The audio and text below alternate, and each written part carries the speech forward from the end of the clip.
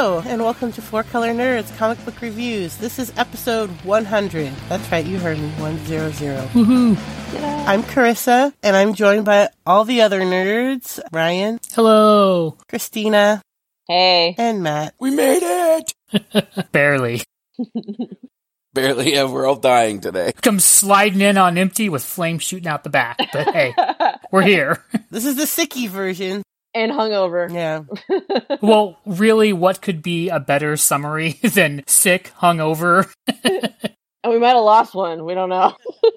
The weekly barrage of comics and comic-related news can be scary, so we are here to let you know what to check out and what to avoid. We read a variety of comics and gather here to discuss them, as well as anything else that pops into the world of comics and, well, our minds. There's a chance of spoilers. If you're worried about them, take a break now and go read your pull list and then come on back. This week, we will be reviewing Batman number 36. The DC Universe Holiday Special, number 1. Doctor Strange, 382. Batman, Teenage Mutant Ninja Turtles 2, number 1. Guardians of the Galaxy, number 148. The Jetsons, number 2.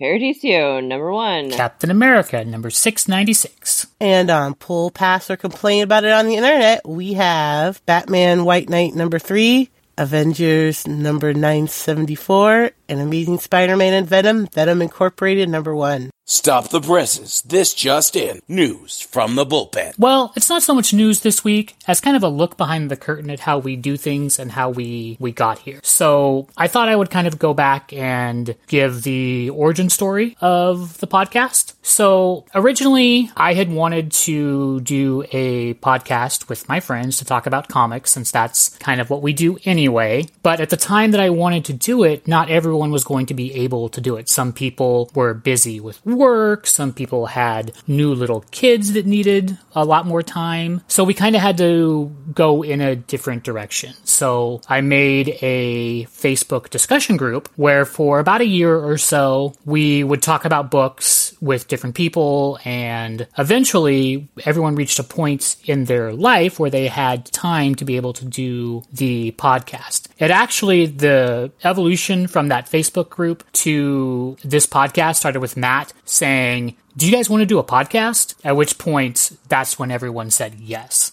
And from there, we've been doing this for 100 episodes. So I thought I would also kind of explain how we kind of do things. Every week, one of us will pick what their favorite book is from a list that we put together. It's not a group vote. It's entirely up to the person whose week it is what they consider their favorite book. The way we figure out the books we're going to cover is we go through and we look for number ones and special events, and we try and include as many of those as we can. And then we give the individual people a choice of what book they want to cover. So we're trying to cover both the big events that are kind of essential to understanding comics, but then also has our own personal flavor in it. We also have some of kind of our fan favorites like Saga and Rat Queens and Doctor Strange and all of those Star Wars for a while. Some of the picks have been also kind of like our fan favorite. Like Star Wars when it was good. There are ones that, like, for example, Doctor Strange, Star Wars, books like that everyone would choose anyway, so we just kind of include those in. Anything Tom King writes. This will be, as we said, the Kiss Tom King's Ass episode, pretty much. So the idea for this is that this is supposed to be a discussion between not only us, but you, the audience. So if there are things that you want to see us cover, topics you want us to discuss, if you reach out to us, odds are very good that we will discuss what you want to discuss or look at a book that you want us to look at. We want there to be participation between us. Just encourage you to participate, and your actions will be rewarded. We have opinions. There was an idea. The idea was to bring together a group of remarkable people, see if they could become something more, see if they could work together when we needed them to read comic books. Oh, man. Thank you, Samuel L. Matt.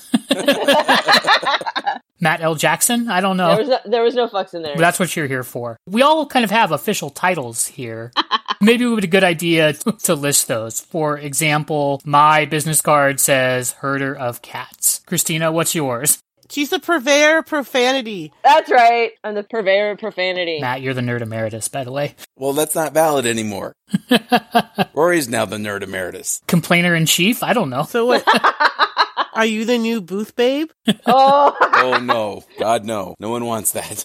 Carissa, what does your card say? I'm the instigator of tangents. See, I think we should fight over that one.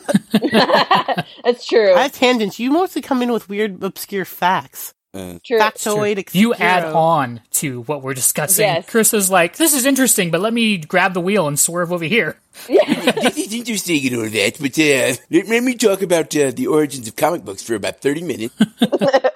29 of which will be edited out.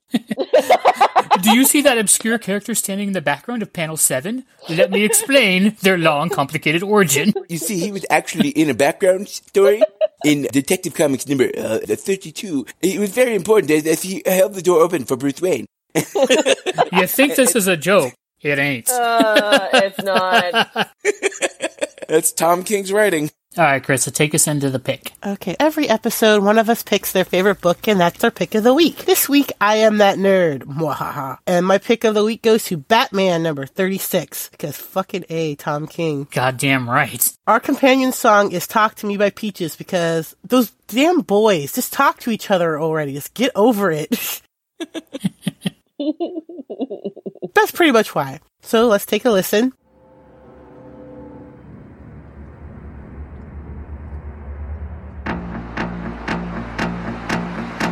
Why don't you talk to me?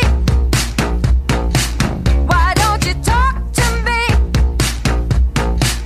I'm standing here alone. I know you'll never phone. Why don't you talk to me?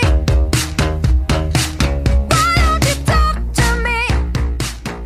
That fucking video for that goddamn song, it's like ghosts and shit in the background. It was almost the other Talk to Me song by a chick from Fleetwood Mac. Why am I drawing a blank on her name? I don't know, when you say talk to me, I think of the Run the Jewels song, so. I did look at that one. That one didn't fit. The lyrics didn't fit. That would be so weird, because it's Talk to Me like lovers do. It's Apollo and Moon Knighter. I know. Oh, that would have been perfect! That's why I didn't do it. Hey, they have a very special relationship. Let's not judge. Okay, Batman number 36, DC Comics, Super Friends, Part 1, written by Tom King, pencils by Clay Mann, inks by Clay Mann and Seth Mann, colors by Jordi Belair.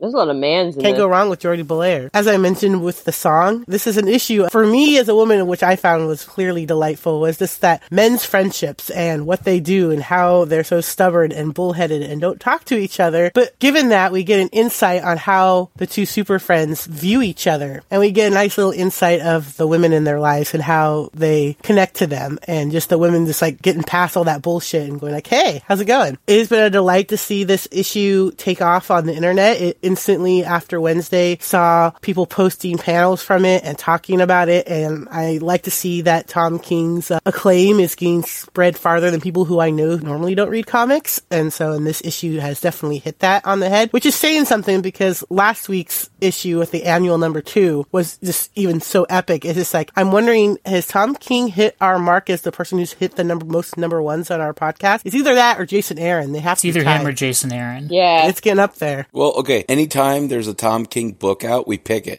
And this is unfair because, fuck, the annual followed by this one, I'm just like, you bastard! He's at the top of his game, and his game is spectacular. It's not a dynamic, comic-y, punchy bad guy book. This is a total case study in friendship and interpersonal communication, and it's wonderful. So what do you guys think? I think you're absolutely right to say that this is a analysis of male friendship and what I think some people might call like sort of toxic masculinity that kind of stands in the way between friends just talking to each other. I mean, Tom King's writing is always brilliant and insightful. What I really like about his writing in this one is not only does it show you the character that is having the dialogue, it tells you what they think about the other person. And the relationship between those two things, the insight about the person and the insight about the other person, combine to make something really special. And the art in here is really, really great as well.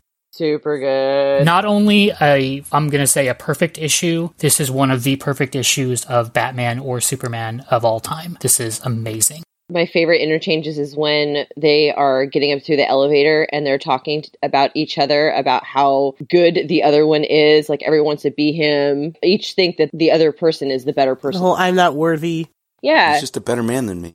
I know. That whole interchange is great. Tom King always does some sort of writing trick to make what he's writing more interesting. And here he does this kind of twinning. We'll have the person having a bit of dialogue, then the other person will have the exact same bit of dialogue so you can see the contrast and the similarities between them. It's really good. You're right, Carissa, with that Catwoman and Lois Lane just kind of cut through the bullshit. I fucking love that. That's the best. They're like, even with superpowers, our men are idiots. Nice to meet you. Like, oh, Jesus, man, whatever. These guys are bitches. Let's go get brunch. Yeah. Yeah, seriously. I just love, like, Catwoman's like, not your sidekick, I'm your partner. Oh, yeah. She's like, So, you know, those YouTube ads, that they seem to have stopped happening for me, but for a while I had just a whole pile of them, and it was like an industry expert doing, well, this is my masterclass. Tom King needs to do a masterclass on writing comic books, because I will fucking buy the fuck out of that, because he knows literally how to write comic books for everybody. They're great literature. They're not just throwaway books. His dialogue is great. Yeah, his dialogue and, like, just the pacing, the way he sets it up, like Ryan mentioned, the duality of the two conversations going on between the two couples. It really drives it home and makes it just that much more special. It's super realistic, too, because you can absolutely see these conversations having with somebody else. Like, these are very, like, real conversations. He so deftly understands the core of these characters and their common humanity. I mean, we've seen it in The Vision. We've seen it in the Mr. Miracle series that's going on. We see it here. He understands how to dissect them down to their core and present them in only a few panels. He's really good at that. It seems like all of his characters really seem to be about what it means to be human, really seems to be what his niche is in writing. He does it really well. He wrote the Vision book? Yes. Yeah. Yes. Oh, Jesus, now I gotta go back and read it. Oh, yeah. Oh, it's good. And that's the thing, it's like, I become fans of comics and their writing, but then when you see them on, like, social media and they're really approachable and they really interact with their fans and are really down to earth, it makes me like them that much more. And Tom King is very active on Twitter, and he engages with people and talks to them, and I think that just adds more to liking him even more. And it's not just knowing writing and being a master writer. He knows comic books. Like, he put in references in the annual from the original Batman books. The whole, we met in an alley, we met on a boat. Oh, he researches that shit. Yeah. He knows this shit. And, like, the villain in this book is Dr. Double X, who I don't think has appeared in a comic book in 20 years. Nobody's going to know who these fuckers are, but I'm like, wait, I remember reading them in a Who's Who, and I remember actually seeing them in a book, but they don't fucking use these characters. But yes, it's just a cheesy background character, but it gets used perfectly in this book, and it fits in. And it's like, you don't have to be ashamed, because I know a lot of people are like, I don't want to read comic books. Comic books are for kids. Like, you don't have to be ashamed with Tom King's writing. It's just fucking fantastic. We're never going to stop kissing his ass, but we might want to stop kissing his ass right now, or this episode's going to be 3 hours long. Or sucking his dick. I don't know if you want to suck his dick, too. We read this digitally. I went out yesterday to Brian's Comics, ding, shame, and picked it up, a hard copy. I'm like, I have to own this. So good. I think you're right that there's a time when you'll see certain panels from comics kind of transcend just comics and have their moment. This book actually made me think of a scene in All-Star Superman where the person is standing on the ledge and Superman is kind of like floating in front of her. The suicide? Yes, and they have this conversation. And you'll see that all the time referenced in things that are not about comic books because it gets to an essential truth. And there are parts in here that do that. That thing is a meme that gets passed around. Yeah. It's the reason why Superman's a great character. It's the reason why it's like a thing for depression people. It's just used everywhere. I saw it's passed around, and it's by people who I know don't read comics, but they really appreciate what it was doing. Because comics are just a medium to tell stories. The story is the thing. The comic is the format you tell it in. This is why the great comics are written by great writers and not just people who want to write comics. Because Tom King isn't just a great comic book writer, which he is. I don't want to say he's the Grant Morrison of our age, but like Grant Morrison is a fantastic writer. He does super deep cuts like almost every time he fucking writes anything, but he's not super relatable. And I love Grant Morrison, but he's a bit of a fucking weirdo. He is a weird fucking dude. Yeah. He's brilliant, but... Tom King, he's just good for anybody to read these. I mean, like literally anybody should be able to pick these books up. You'll know the characters. You're familiar with them enough. And the one thing I do have to say is, we were talking about the artwork earlier, Superman actually looks like Superman. Yes. I have such a problem with how he's been drawn, and he really looks like he's really Superman. The way his cape moves is beautifully done. That problem that you're talking about there, that's the Superman problem that I always talk about. Yes. His writing is always not good. Yes. His art is not good. I mean, sometimes he'll get like the perfect combos or the perfect one or the other, but they generally don't care because it's Superman and he's going to sell at least to some good degree. Yeah. They don't care, but then Tom King is a perfect example of you take a great character and you put a great creative staff in front of it, and it becomes something transcendent. And this is stuff like this would make it so that everybody could understand and it could be okay to like Superman and Batman. Mm-hmm. But they don't do it, and that's why everybody pans on Superman or they pan on Batman, because you have these characters who should be loved, and they were loved for the very longest time, and like you'd get a dirty look for saying anything bad about these characters. Then over time in history and them just assuming that people are going to like them because of what they are, they don't. But they need Tom King level people to do these things. They deserve this level of quality. Make them their original characters again that we know and love, not the cheesy whoever they need to write a cheesy story thrown at them. Here you go. These are like the real characters. I like it a lot. So Catwoman bagging on Superman's sky skills was pretty great. That was pretty good. Oh, my favorite part was about where Batman was saying about, I have friends, and it's like, no, they're on your payroll, buddy. Like, that part about Alfred, I was like, oh my god. That was great. Yeah, I liked that both Lois Lane and Catwoman were kind of dissing Superman's disguise. It's pretty funny. Cucumber sandwiches he makes. Oh my god, that man! All right, let's rate this. We could talk about this for hours. Matt's right, right. but we need to. Man, there's lots of things I'd want to quote, but I'm just going to give it... I'm actually going to get 5.5. I'm breaking the rules. 5.5. I'm not your sidekick. I'm your partner. I'm going to stick with the rules because I'm a rules follower, sort of. You? You're I a will numbers give it. guy. I will give it indeed. I will give it 5. His whole planet was destroyed. He's the last of a Holocaust. Oh, that was such a good line. It's an insight into the character God. that you don't often see commented on. They do it with Leia sometimes too. They'll talk about that. Yeah, such a good line too. I read that and I was like, oh, that cuts deep. I'm gonna give it. I will also stick to the rules. Sorry. All right, no, I won't. I'll give it 5.1 just to fuck with everyone. I will get 5.1. Do you know how many cucumber sandwiches he makes? Fucking Alfred is your man. I'm gonna give it 6 because fuck y'all. Oh, So Price is Right rules. Fuck it's just Tom King. It's just gonna keep getting worse. But I'm gonna give it 6. So y'all want to get a bite to eat? Oh, that was Which takes us over to DC Universe Holiday Special number 1 by DC Comics. Take a break, Matt. I had to write it. You got to say it. Yeah, but I'm going to edit it like I just said it all at one time. All right, so the reminder written by Jeff Lemire, pencils by Giuseppe Caminoli, inks by Cam Smith, colors by Tamio Morley. It Was the Night Before Christmas, written by Denny O'Neil, pencils and ink, colors by David McKay. You Better Think Twice, written by Margaret Scott, pencils by Phil Hester, inks by Sneedy Parks. That's probably not right. Somebody Parks, colors by Trish Mulvihill. Going Down Easy, written by Tom King, Sounds motherfucking dirty. yes. Pencils and inks by Francesco Francavilla. Colors by Clem Robbins. Hope for the Holidays, written by Joshua Williamson. Pencils and inks by Neil Goose. Colors by Ivan Placencia. placenta, whatever.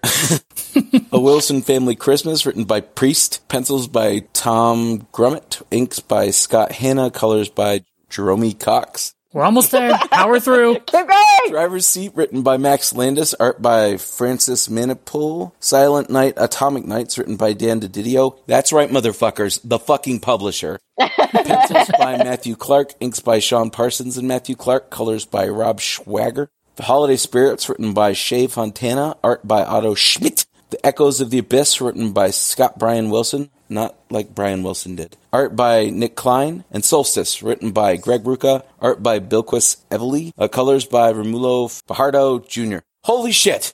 And I thought the Halloween book had a lot of credits. This is an all-star creative cast writing out what has the really good chance of being a seriously big ball of shit. But it wasn't. Because it's so huge, and I'm not going to go into a lot of detail about each story, but the thing as a whole is basically a multi-denominational holiday special that covers really deep cuts into the DC universe. As a DC fan, I'm not an only DC fan, I also love Marvel stuff, but I do have to say that DC inches out Marvel for me just a slight bit. This would have been an enjoyable read just an anthology book if you take the holidays out. but it then seemed to be one of those holiday spirit setters for me, just about as much as watching The Grinch Stole Christmas or Die Hard, two greatest Gremlins. Christmas movies ever. Gremlins is the third greatest Christmas movie ever. Love Actually, Scrooged. guys. Never seen Love Actually. Scrooge? Oh, Scrooge. Yes, Scrooge is on the list. But Die Hard. Home Alone. Yeah, fuck Home Alone. If you're a kid, you will like it. No, I didn't. Actually, no, I wasn't a kid. I was like What about the 17. claymation so- movie? Oh, those Rankin and Bass fucked up 1950s conformity movies. They don't put me in the holiday spirit. They make me go, this is good animation, but fuck. Charlie Brown Christmas does. I love that. Chodes on Christmas? Charlie Brown Christmas. Charlie Brown Christmas. That Charlie Brown Christmas? Where Linus gets up and tells you what the holidays are really about. Yes, I love it. So the reason that I segued into this from the last book is we had a conversation about where do these guys go to eat? And the answer to where do they go to eat is Bibbo's Bar, the ace of clubs. They might not be in costume, because if Superman showed up, Bibbo would just be like, oh! Because Superman is his hero. But not enough so that he can't see past the secret identity of Clark Kent. So the stories that we have here are basically enwrapped in Clark's annual visit to the Ace of Clubs bar.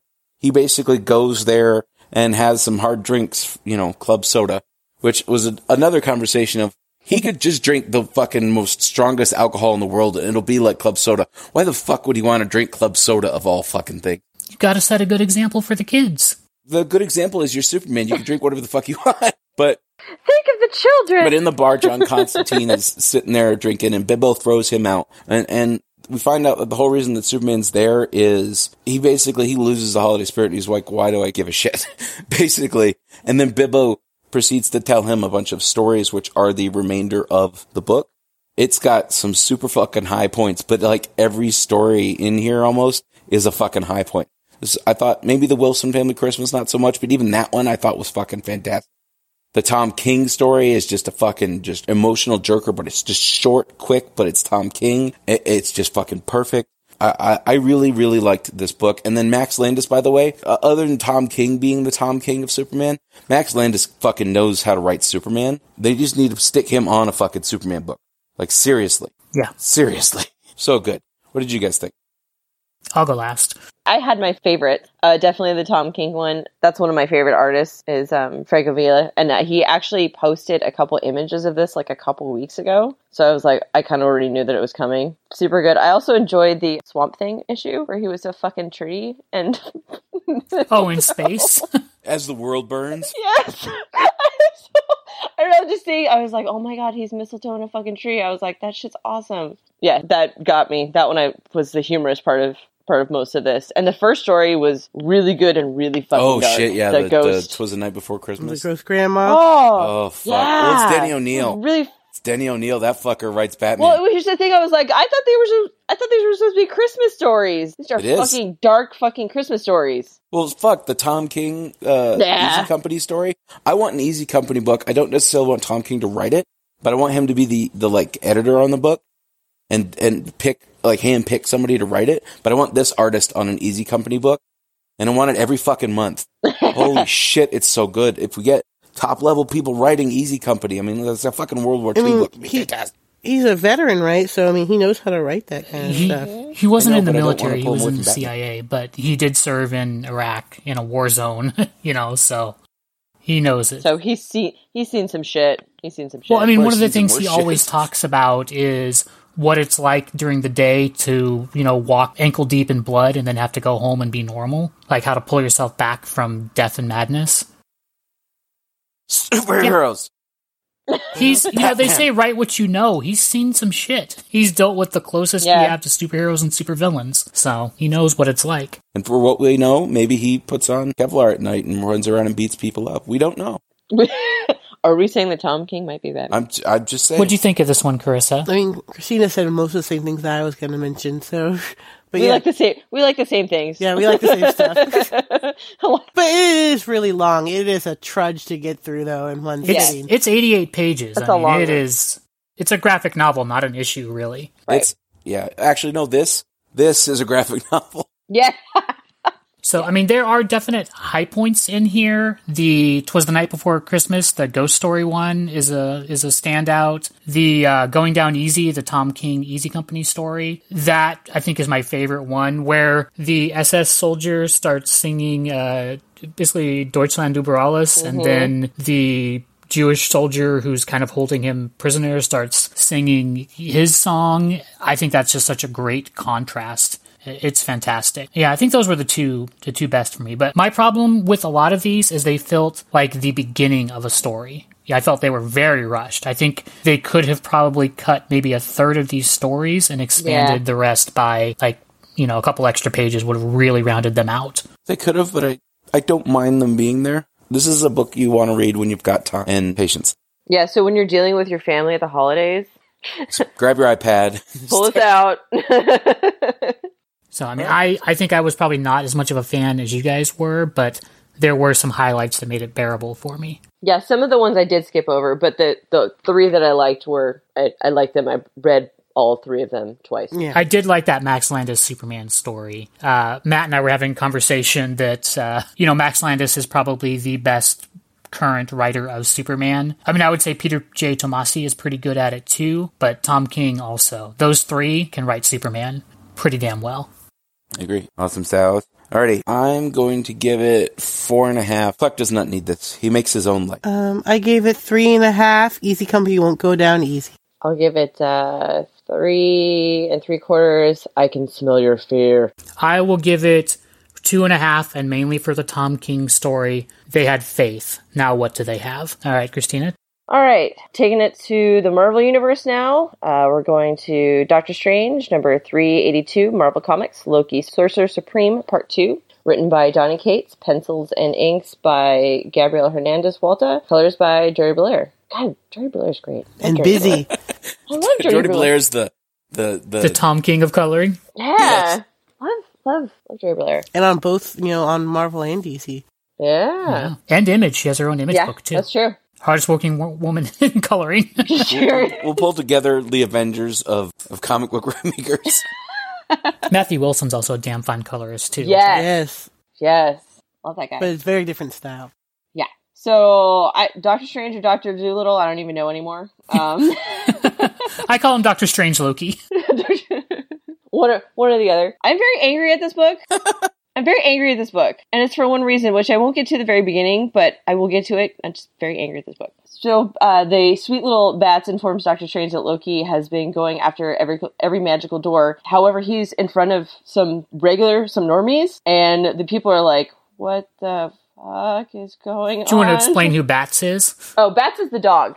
That's one of Doctor Strange's basically friends. He's a basset? Looks like a basset hound. Yeah. So sweet little sad looking basset hound. A tough little New York basset hound. Yeah. He is a little badass bitch. But the best part is these people are like, what? Like he's just going on and talking about their cat that they brought in, and they're like, wait a minute, are we not gonna just talk about this dog that just came in here and is talking to you? And I love his explanation about, like, he's going on about, like, well, dogs and animal body and the human body, blah blah blah blah blah, and they're like, no. So we don't see them again, and Doctor Strange comes and talks back into Bats, and he's like, yeah, they just left and ran and took their cat and just got out of here. So, yeah, there's no explanation for a dog just randomly coming in and talking to people who are not expecting that. There isn't. So Bats has actually been doing some, like, secret mission stuff for Doctor Strange and has been checking out what Loki has been up to. Loki has been looking for a spell. He's like some sing-song something like that, but it's sing soon. And Doctor Strange is like, oh shit, this is not good. This is the explanation was this is like the nuclear launch codes of the magical world. So this ain't gonna fly. So he's basically now decided that he's like, okay, I gotta go see what's up. I'm gonna go see what he's doing. And then we get Loki. Why is Loki shirtless? What? Does this man not fucking buy a shirt? I do not like how Loki's drawn in this. I don't either.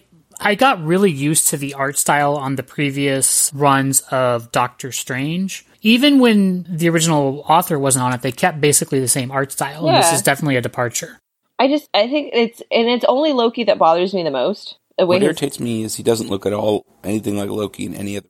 And also Yeah. Doctor Strange, I don't like how he looks. That shaved hair look, I don't know. He just It's looks okay. weird. I mean, at least they explained why he looks different. Yes. You know? Yeah, he's trying to look different. He doesn't want to. Yeah, he's incognito in a way. But yeah, the way the Loki looks really, really bothers me. So we go to Loki, who's trying to. He's basically what he's trying to do is get through every single door. He's trying to go through all, trying to find all the magical stuff. He's going through trying to bust through every single door. And I love that shooting guns is what he thinks is going to open these doors. Well, he's tried everything else. Nice Yeah, movie I know. reference.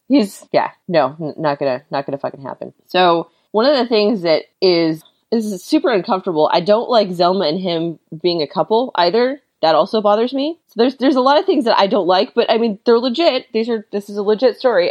These are the things that upset me about this story. So Doctor Strange is gonna go and check out, because Bats has told him all this shit. He's gonna go check out and see what's going on. I love he's using his like ethereal form, and so it looks like the dog just randomly walking along the street. People are like, what the fuck is going on? And Doctor Strange catches Loki and Zelma kind of making out, and he's just not happy about this. So he's gonna, he's made a plan where he's gonna go and break in. He's gonna actually talk to Zelma. Well, Zelma is not fucking happy because basically Strange left her and walked out and left her the note, and that was it. And she's fucking pissed off at him. And she's like, we were friends. How could you do this? You hurt me. And Loki's like, okay, yeah, we're done with this. You're out. Throws Doctor Strange out, shirtless again, comes down. He's got the cloak. Yeah, it's still shirtless. Still awkward. I can smell the Axe body spray on him. Yes, through the pages. Yes, he's very like douche bro Loki. He Yeah. really should be fighting some bears. Nah, he's not. He's Not shirtless bear fighter. Not shirtless spear fighter. That's a whole nother ball of awesome. So Loki basically, the dog is like, he's like, fuck this shit. You can tell because there's a little, what you use for the swearing. Get away from my friend, you lousy, probably piece of shit, whatever. And he gets encased in this like kind of magical, bubble-ish. And Doctor Strange is like, no, please, don't do this. He's got a weak heart. And it was like, this is the point where I was like, fuck this motherfucking shit. Do not kill the dog. Do not, in my book, ever fucking kill the dog.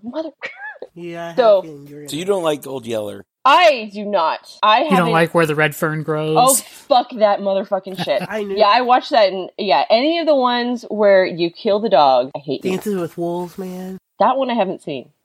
Well, then don't. I'm the one, I know, I'm probably the one person who has not seen that. Seen what? Dances with Wolves. Dances with Wolves. There's a dog that dies in Dances with Wolves. Sucks. Yeah. Oh god, it's been 30 years. The movie's fine until the end, and then you're like, Yeah. motherfucker. Just even in like the Harry Potter, the mythical creatures, when they attempt to kill some of the mythical creatures, I'm like, no, fucking no. It's animals. I have this thing. I can't. People, I don't care. Do not care. Sometimes want, Yep. So I am not, so I did not enjoy that. And like Bat's like last words, like, don't ever let no one hurt your friends. It's like, Yeah, that was a tearjerker. yeah, that was Yep. I'm not crying, you're crying. Little dusty in here. So where do you stand for like Wolfsbane? I don't know what you're talking about. Well, because humans are okay to kill, Yeah. but then Wolfsbane turns into a werewolf. Eh, Like, fuck yeah, she does. that's a gray area. I think that's a Yeah. gray area. So if she's in human form, sure, go ahead. But if she shapeshifted, Yeah, because if it's an animal, no. I guess if you're part animal, part human, that's a different story altogether. What about Rocket? Oh, I'm gonna say if James Gunn ever kills Rocket, I'm going to fucking cry, and I'm going to be very angry. Let that be a warning. All men and animals must die. Just no, don't do that. Don't do that. Don't pull my heartstrings like that. So that was heartbreaking, very sad, very angry. Fuck Loki. Fuck him right in the ass. Yeah, but I mean, even Doctor Strange realizes Yes. that Loki didn't do it on purpose. No, he didn't. you He know? didn't know. And yes, the dog, had probably a heartwormer, which is my guess, and he Yeah. knew that. So I don't know. I think Doctor Strange, I think he realizes it, but he at the same time he still doesn't fucking care, considering where the book goes from there. yeah. So after this, basically this was the beginning of the book. Actually opened with like Doctor Strange was climbing a mountain, and he, he's kind of talking about the story. Basically, it's from his perspective. He's got his thoughts in his head. Those are always like the bubbles on the page. And at this point, it seems like he is going all and out for war, because even Donny Cates explained this. He's like, please do not spoil this. Please do not put anything about this He on did, social yeah. media. He did? Yeah, he did. He did. He did. Don't, Yeah. don't, so don't Then I guess spoil we it. won't say. No, I'm gonna fucking say it. The book's Okay. already out. Okay, fuck you, Donnie Cates. What? No, he meant like post pictures of panels. Yes, and things he like said, that. and he also said because it was on Wednesday, he just didn't want to spoil it for anybody when it came out on Why Wednesday. didn't we just Okay. say, without revealing what he does, that he does a thing? He does A it. horrible fucking He thing. does a horrible fucking thing. He awakens something. We'll just say that. How about that? Yes, that's fair. Yeah. Something dark from the void. Yes. Yeah, I posted Very, very dark. on Very, Donny yeah. Cates that we were covering. See what I this did there? I did a thing. episode. Yes. So even though this book pained me to read it, I still enjoyed it a lot. He's pissed. He's fucking pissed. And I think Loki's just still an asshole. He's always an asshole. He's not good. He's an asshole. I mean, that's how they do Loki in this, but he does have remorse. That A little they're bit. showing character growth for this character. A little For bit. the longest time, Loki's just been this, like in the Marvel comics, he's just been this kind of jackass on the side, and then thanks to the movies, they've built him into a deeper character. I think he's growing into the role of Sorcerer Supreme and kind of... Because his whole thing, right, is there are no rules and I'm going to break them all. Mm-hmm. But I think he's starting to see that there are consequences, you know? So, what'd you think of it, Carissa? A lot of the drawing style just really bugs me, but I did like this story. I mean, there's parts that made me angry, but you're just like, oh, yeah, that's dark. That he should have done that. Oh, that's a thing. You're like, Oh. And I'm sorry, cloaks and gloves with no shirt on is not a good look on Loki. I'm sorry. it's weird. He looks like he's supposed to be a wrestler. I don't think him and Zelma are a couple. I think Loki was putting the moves on her, and she still doesn't really have I it. really liked what happened with Zelma. I like that it shows you three characters at once. And I like that when you can do things that show rather than tell. It shows you Doctor Strange abandoning people and being kind of a selfish dick. It shows you Zelma's hurt from that. And it shows you Loki being able to worm into those cracks, right, and exploit them. He's going to exploit them. 'Cause Yes. She's got something. That was the other thing I He didn't doesn't mention. know that she has something yet, though. Yeah, but he senses it. He senses there's Something important yes, about her. there's something unique. There's something special. But, I mean, I think at this point he probably thinks she's just like Wong, you know? Which is Possibly. I kind think she's Clea. well, yes, I think that is her role that she is playing is Clea. No, I literally think she's Are Clea. you sure? I think she's like, he put Clea here, like inside Zelma, to keep her safe. I think Clea's inside It's her soul. Yeah, from like from the things that were eating magic. Oh, the empirical. Yeah, pure kill. pure kills. I think the art for Loki really bugs me because not only does it look bad and wrong, it doesn't actually fit the rest of the style of the book. Like his face doesn't look like anyone else's, you know? So I just think that is a big distraction for the book. Like, artists, you gotta fix your Loki because that shit is not good. Yeah, seriously, it's just we've said this before. It's just not right. Is the problem? It doesn't look great. Like go look at Loki. Like bats and Any Zelma Loki. look fine. Yeah, I mean, the story has really good parts with it. Like, Yes. we've talked about the bats, the little basset hound dying and, you know, defending his little friends. Like, he's the animal version to me of like, hey, I'm walking here. Yeah. You know?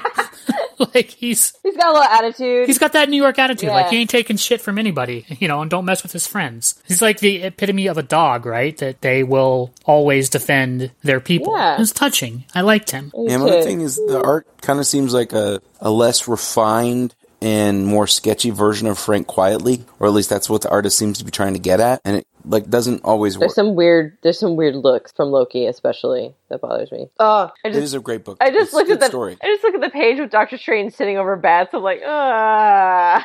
It's sad. It's that crane shot, right? Yes. The no that they always have. All right, I guess we'll wait it before I Yep. start crying again. I have a thing about dogs, especially. I will give it 3 3/4. Come on, you big creep fucker. I'm gonna give it 4. So it's entirely possible that my response to all of this was Oh yeah, a bit rat. I'm going to give it 4. It occurs to me now that I should also point out that I'm able to perform magic spells. I will give it 4. Don't ever let no one hurt your friends. Oh, oh bad. So crying. So, talking about friends, we're going to head over to Batman Teenage Mutant Ninja Turtles 2, number 1, from DC Comics and IDW, A Night in New York, written by James Tynion IV, pencils and inks by Freddie Williams II, colors by Jeremy Caldwell. Dimensional travel, Lazarus pits, ninjas. Hold on to your batarangs and shells. Things are about to get real weird. The Turtles are back in their dimension, battling the factions of the Foot Clan Civil War. From the previous TMNT Batman crossover, they had the dimensional shifts. Everyone everyone's kind of back in their dimensions now. They go to fight the Foot Clan. Donatello gets his ass handed to him and has this whole thing where he's worried about being the weakest fighter of the turtles. And he goes to Splinter for guidance, who assures him that there are all kinds of strength, that each of the turtles is good at something. But Donatello's not really happy with that answer because he's met an ass-kicking nerd ninja before, Batman. And no one can really measure up to Batman, but that's his new ideal. So he goes to use the machine that brought them together in the first time. And we kind of also have this parallel story going on with Batman and Damian as Robin, who are tracking down a Lazarus pit under Gotham that's being controlled by this breakaway faction of the League of Shadows that are using it to imbue who they want to be their new leader, Bane, with the powers of Lazarus pit. Which really is a pretty terrifying concept. Like, Bane is already one of the most dangerous people in the DC universe, and then you give him the power of the Lazarus Pit too. Things are fucked up. So, through a series of comic book coincidences and fights, Donatello gets ambushed by some ninjas in the machine, and they start fighting, and he basically falls on a lever that activates the dimensional portal, and he and Bane switch places. So now Bane is back in the Turtle dimension, and Donatello is in the DC universe. And this is where you find out both dimensions are in danger and are going to need to come together to battle this. So I had kind of mixed feelings about this book. The first Batman Teenage Mutant Ninja Turtles book was actually pretty good because you had a lot of reactions to Batman from the Turtles that I thought really drove it home here. And maybe future issues will have that, but this one, they're separated here in issue 1. So you don't really get that interplay. You get two kind of mediocre Turtle and Batman stories together that I'm really looking forward to their interactions, not so much their individual stories here. I did like the part with Splinter telling Donatello about different types of strength. I thought that was pretty cool. I think the idea of Bane being empowered by a Lazarus Pit is interesting, but overall I found this one kind of lacking, in my opinion. What did you guys think of it? I do not like Teenage Mutant Ninja Turtles. It really didn't capture my interest. This is not my jam. I like the Teenage Mutant Ninja Turtles when their masks are all red, and I'm old, get off my lawn. The turtle parts were okay, but every time Batman was on the screen, I didn't like it. But at the same time, it's called Batman Teenage Mutant Ninja Turtles #2, and he's barely fucking in it. And the art is competently done, but It would have been so much better as a black and white book. It would have been better as a black and white book. I think it might be the colors. It's just too, it's going to sound weird. It's too bold. It's too, defined. I think both Batman and the Turtles, at their best, are dark and muted and characters in the shadows. And here, the coloring is almost like too cartoony, too bright. Yeah, and it's just like they use these really thick lines on fucking everything, and to compensate for that, everybody gets this white halo, and it just doesn't look right. I see that. Yeah, as soon as you point that out, I see it. Yeah, now it's like, oh. Now I can't unsee it. Nah. Fuck, Matt, thanks. Can't unsee! That's a Turtles thing. I've always remembered stuff like that because that's how Eastman and Laird did the book back then when it was a black and white book. And if it was a black and white book, it might make sense. But it's not. It's like I don't know how they did this exactly, colored or Prismacolors or fucking something. It just, and I'm like, and I just don't care about the story. I don't think the story is as clear as it could be. There's stuff with the Foot Clan that if you've been reading the TMNT book, you'll understand. But if you haven't, I think it'll be confusing. And I don't know, I just feel like they tried to do a lot in this first issue and didn't really give things time to really breathe. They spent too much time on the wrong things. Yeah, and I didn't read the previous book, so I'm like, The previous book was pretty good because you had the Turtles kind of reacting to how awesome and weird and terrifying Batman is. You had Turtles riding the T-Rex in the Batcave and, stealing the Batmobile and taking it out for a joyride. You had cool stuff like that, and you also had all of the DC bad guys getting turned into mutant animals by Splinter. Those were cool things, at least in my opinion. I enjoy that kind of stuff. But this one it was at least lacks joy. I never super got into Turtle. Yeah, I'm right there with you. Part of my problem. This to me is boring. What were you trying to say, Carissa? I said the first one was at least entertaining. It's what you would expect if someone was going to go gung-ho and mishmash the two together. This one just didn't capture me. Yeah, the first one was if you had some Teenage Mutant Ninja Turtle action figures and some Batman action figures, and you just kind of mashed them together. Like, there was that sense of joy to it. This one doesn't have that sense of joy to it. Seems like this one was written because the first one did well, so they want to, cash in on it again. Yeah, no, we're not cashing that check. All right. I'm going to rate it because I don't think anyone is a super big fan of this or has much to say about it. I will give it 3. They say the demon offered you the power before and you rejected it. I gave it 2.5. A prison then? Very well. Let's begin. I like that line, I'll actually. give it 2. Cowabunga. I'll give it 2.5. What I feel now is not madness. That is madness. The Bane was the best part. And just what you did, Matt, not the comic book. All right. Everybody pans that voice, but I can't not read Bane No. in that voice anymore. I like the voice. So I hear, you've heard Doug Benson doing it, right? That's how I hear it every single time, is how Doug Benson does it. He does it on one of his podcasts. All right, so... Kevin Smith does it too. Yeah, oh yeah, his is good When too. he Yeah, sings, Kevin Smith's is really good. Oh, his is good too. Damn. They do an Adam West Bane mashup of songs. Yes. It's pretty On funny. Babylon. Yes. Yeah. All right, so we like cool comic related stuff, and we got some stuff that we think you might like. We're going to list our top 5 essential trades graphic novels for each of us. Who wants to go first? Matt? Well, I've got mine already listed out, so I'll go ahead and Why don't you do it? I have a list too, but... These are in no particular order, but my top 5 trades would be Justice League New Frontier, which is a Darwin Cook book, or rest in peace Darwin Cook. All-Star Superman, which is, Grant Morrison and Frank Quitely. Planetary Omnibus, which is Warren Ellis. It's ridiculously fucking big, and if anybody wants to get it for me, it's on my wish list.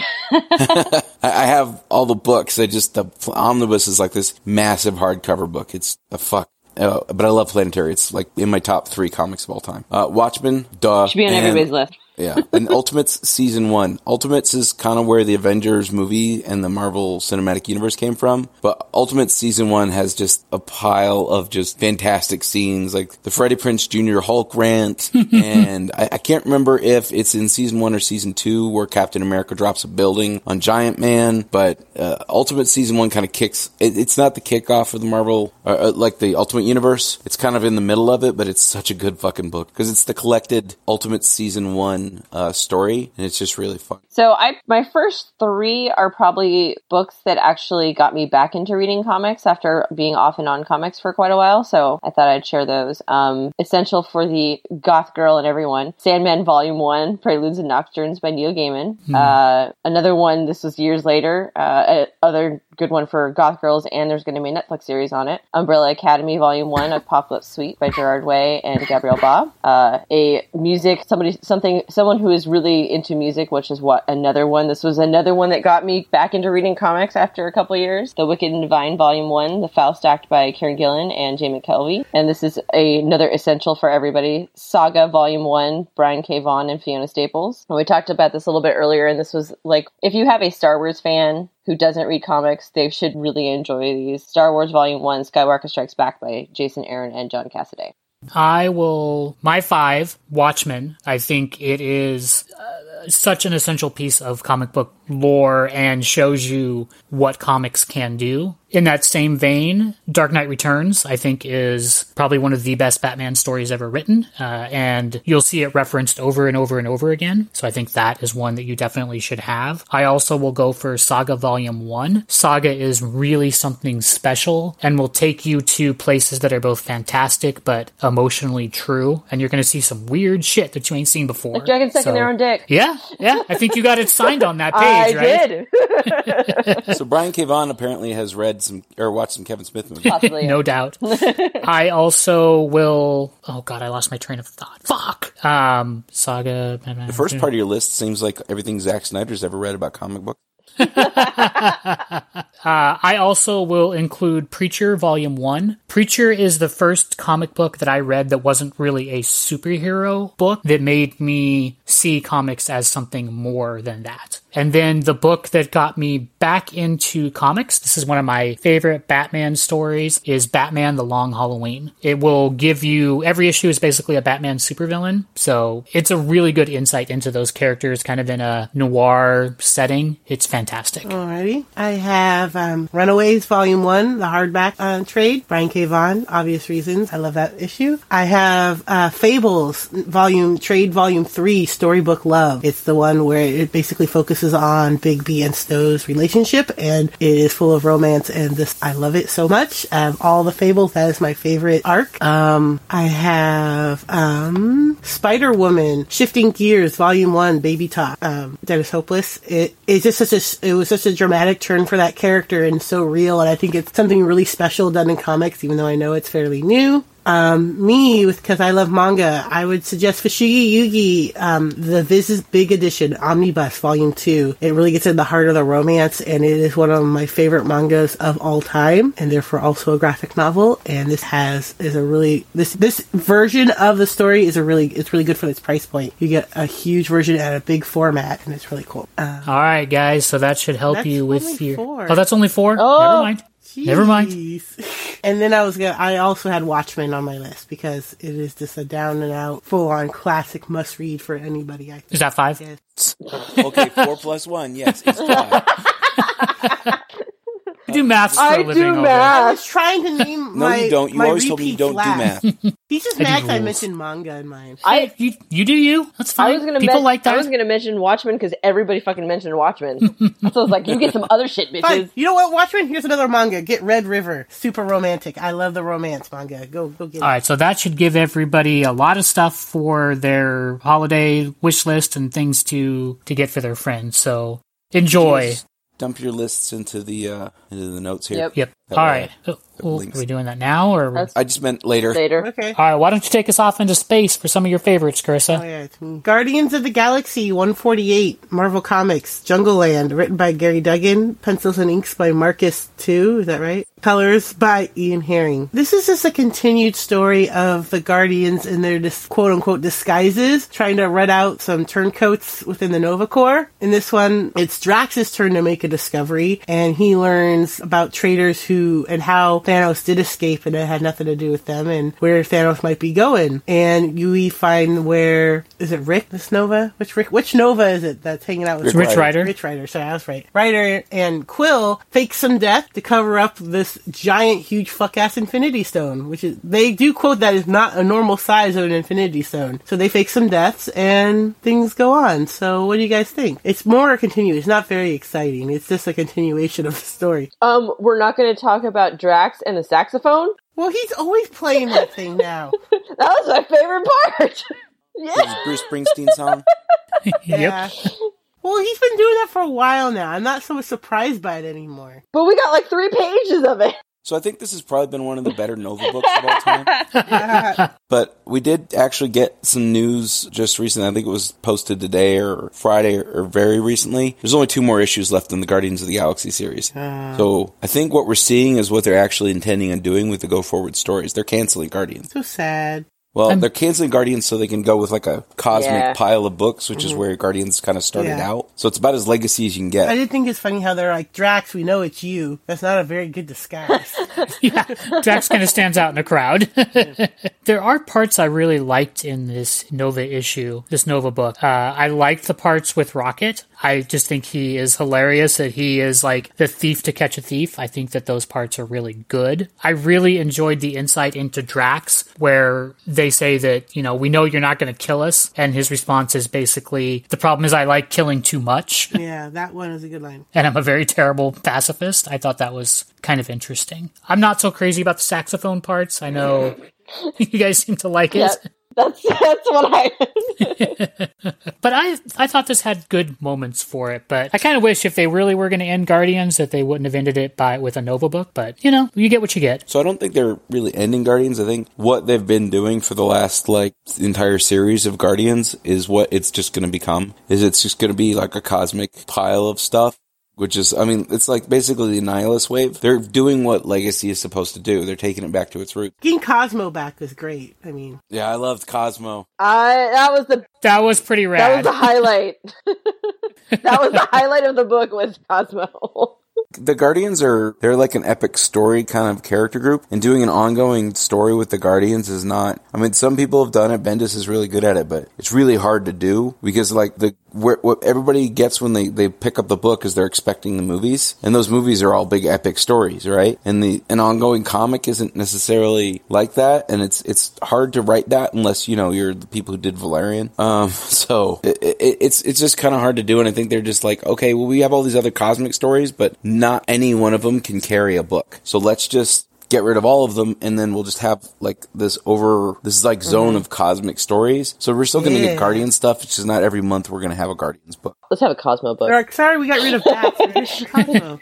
Yeah, I gave it 3 3/4. Take Naughty Tree to airlock. I'm going to give it 3.5. And bring Cosmo his helmet. Cosmo need to find Guardians of Galaxy. Are we all going to do Cosmo quotes? I will give it 4. Cosmo is reconsidering having saved you. You are a bitch and you took mine. You get to use Cosmo get reports of trees attacking across What Galaxy. the fuck was with the Groot thing?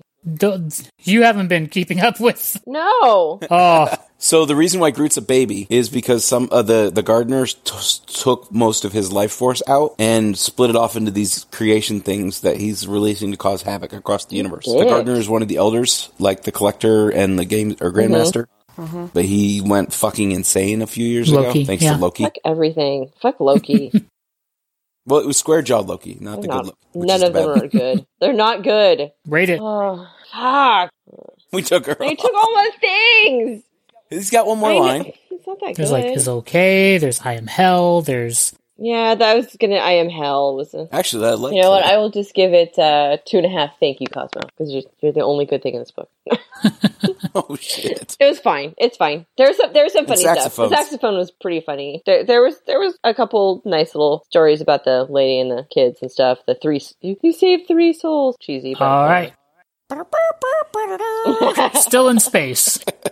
Ah, yes, we're still in space with Jetsons #2 by DC Comics. Quiet Night of Quiet Stars, written by Jimmy Pelmati, pencils and inks by Pierre Brito, and colors by Alex Sinclair. We continue the modern telling of everyone's space-age family and their tale of oncoming apocalypse, Part 2. The remnant of the previous visitor from another planet continues its journey across the globe, but now it's causing more issues with the technology that keeps the floating cities of the future in the air. Elroy is caught in the middle while talking to his girlfriend, who seems to be a little frisky. George is then picked to go down and tackle the issue, and at the same time, Jane is also getting sent down from the International Space Station. We're heading towards George's birthday, which is sure to end with a bang. And something interesting is happening with the visitor, which is down under the water, because it looks like it might be alive, and it's like causing tendrils to come out. My best guess is the thing that's going to come pick it up is its mom, and everybody's going to be okay. The thing's going to stop before it gets to the Earth, and we're going to have a silly ending because it's the Jetsons. What did you I guys hate the Jets. I hate that. I hated that cartoon. Well, what'd you think so of the much. comic, even hate though? this book? It's fine. It's fine. I would not read this. This is not me. You're like, damn you, Matt. for putting- Yeah, I was like, oh shit. This is fantastic compared to the cartoon. Oh, I hate them. I just hate the characters. I also really don't like the artwork in this. Is it because it's a misogynistic part of the No, patriarchy? it's awful. They don't really look like the Jetsons characters so much. I think the biggest departure is really Jane. Like, the other characters at least you can see their roots. Jane, I think because she's so 1960s housewife that's not a compelling modern character. So they kind of went in the complete opposite direction. But it doesn't really ring true to me for that character. Yeah, I'm just like, so did you kill the former wife and replace This her? doesn't seem like the Jetsons at all. Like, it just seems like a space family. I do really like what they did with Rosie. I think those parts are fantastic. Rosie looks cool. I do have to say, Rosie the grandma? Rosie got an upgrade. The weird grandma? Did you do him? I'm like, what? But I Herbie think this one lost some of the magic and interest for me that issue 1 had. And I can't really put my finger on it about what's different about it, but this issue doesn't really seem to be telling a very compelling story to it. This seems like a bridge to the next issue. It should have maybe just been a one-shot. Well, they did a Jetsons one-shot, and it was so popular that then they did a series where you find out about how their grandmother dies and puts her soul into the robot, or consciousness, I guess, into the robot. And As part of story pacing, the second issue is never generally going to be a big good one. We're in the little, like, the filler part of the story, and then we get up to, you know, like where they're going to have the climax, and I then did not like it. This is the boring part of and pretty much any story. So not to try to be apologetic for it, but I agree this is kind of but I expected this. I liked issue 1, not so much this issue, so I'm still not quite decided on the series. I'll give it 2 3/4. Little do you know. I will give it 2.5. Perhaps they're damaged as well. I give it 1.5. You can see Astro in some of the panels. I'm gonna give it 1.5 fart bubbles. Uh, That's just reference to a picture in there. Because it looks like she's farting. And that's what this book is to me. why don't you take us over to Image? Oh, no. You picked it. know! Literally should have just shot myself in the face. This is the B side of the episode. Fuck, it is. So Paradiso #1, Image Comics, written by Ram V Pencils, inks by Demelka, Promic, colors by That is the correct. It's not a word. Derhabala Kelly and Alex Alazo. So I think what they were going for here was kind of like a Mad Max cyberpunk kind of epic story. That's my guess. This is That's my Alita. guess. This is Alita Battle Okay. Angel. While I was reading this, I've like, because I saw the trailer for that, and I'm like, this is really fucking familiar. But it's like steampunk meets Alita Battle Okay. Angel, is what I got I out can of it. see that. This is not good. With a little bit of Full Metal Alchemist. Okay, well, I'm not giving any sort of I hear you, Matt. Japanimation, any of that to this. This was like really bad Mad Max, really bad I Want to Be Cyberpunk, really bad I have no idea what the fuck is going. This was very confusing and very boring. I agree with you that it is confusing and boring. It was not. There's nothing good I could say about this book. There was some cool, like there was a couple characters that looked kind of cool, but there's nothing interesting going on here. I have no idea what they're doing. It seems like they're trying. The reason why I also gave the Mad Max thing is where it's like they're trying to get to this city that may not exist. That's the only tying thread where they're all trying to get to this place called Paradiso. That's it. Don't like it. Why didn't I read the other #1 of Image? What'd you think, Carissa? I thought it was kind of boring. I didn't really care for it. Oh, the best part at the end was where they have the preview of Void Trip, which we also shat on. Yeah, I was like, really? Oh, yeah. You're going to I saw highlight... that, I'm like, motherfucker. Oh, it's like one floater of a turd advertising another. I No, know! I can really see Matt's the correlations to the titles that he mentioned, except for those titles are good. They took everything not good about those other titles. Yeah. And I'm like, part of what gets this or loses this for me is like when I read something post-apocalyptic, I need to be able to recognize where the apocalypse happens. Just random city doesn't fucking do it for me. I wanted to at least give us maybe a couple pages of some history, and it seemed like they were trying to do that, but it didn't help at all. Yeah, I mean that's where Mad Max goes through. I mean it's Australia, so I don't know Australia, right? But like Seems like a real place, right?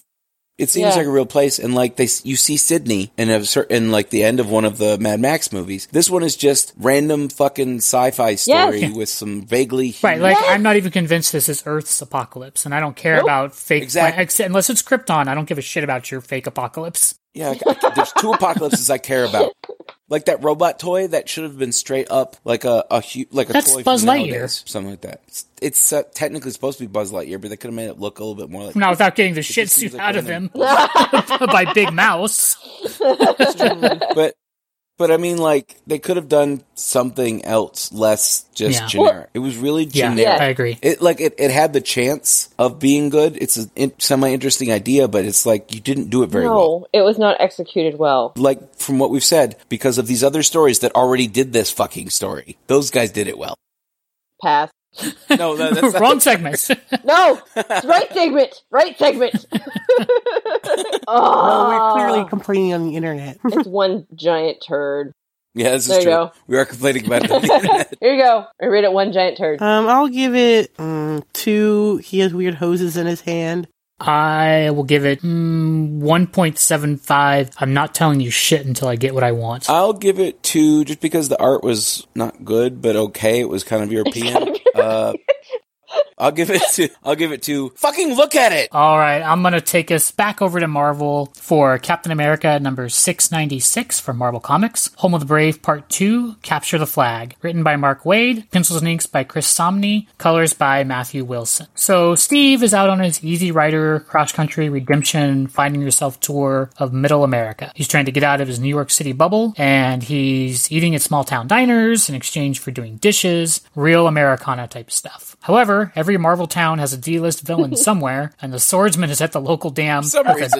For some reason, is at the local dam with a dastardly and dumb plan to sabotage the local dam and flood the town, using his powers, a vibranium sword and a pervy pencil mustache. Seriously. And a skirt. He and Cap do battle in some actually kind of decent fight scenes, and Cap uses the sword to stop the town from being wiped out, and what I thought was kind of clever. Cap rides off into the sunset with the gratitude of the town, bag of homemade chili. Maybe not the best cross-country road trip food, but Steve's mama taught him some manners, so he accepts the gift and rides off into the sunset on his way to his next folksy Gas adventure. propelling him all the way home. There you go. When he farts, is it in the tune of Yankee Doodle Dandy? Yes. And God Bless America at the same time. So, I don't think that people understand how comic book physics work. Like, I really should expect Mark Waid to understand this, but both of those things fucking absorb vibration. Nothing should happen when they hit each should other. just be like, they should just go inert. bonk. Bonk. Like, don't, and it'll be both more of them of a go boop. like, oh.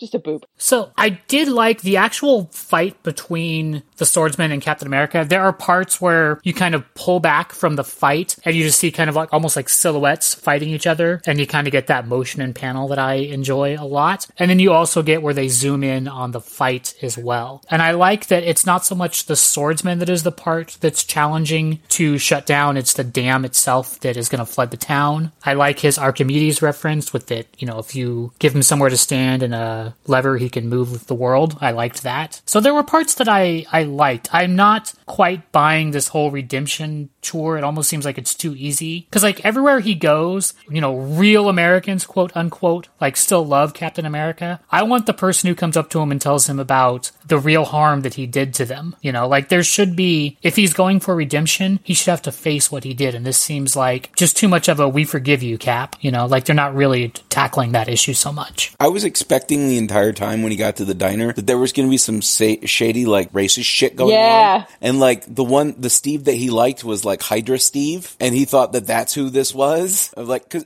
also... Right, like, we're still with you, Cap. Hail Yeah, Hydra kind that of would have been deal, awesome. Yes. Maybe that's That's what you Because do. that would be, like, a good story, and this just seems like a whole, hey, guys, everybody remember Cap? We all love him, We remember? love this right?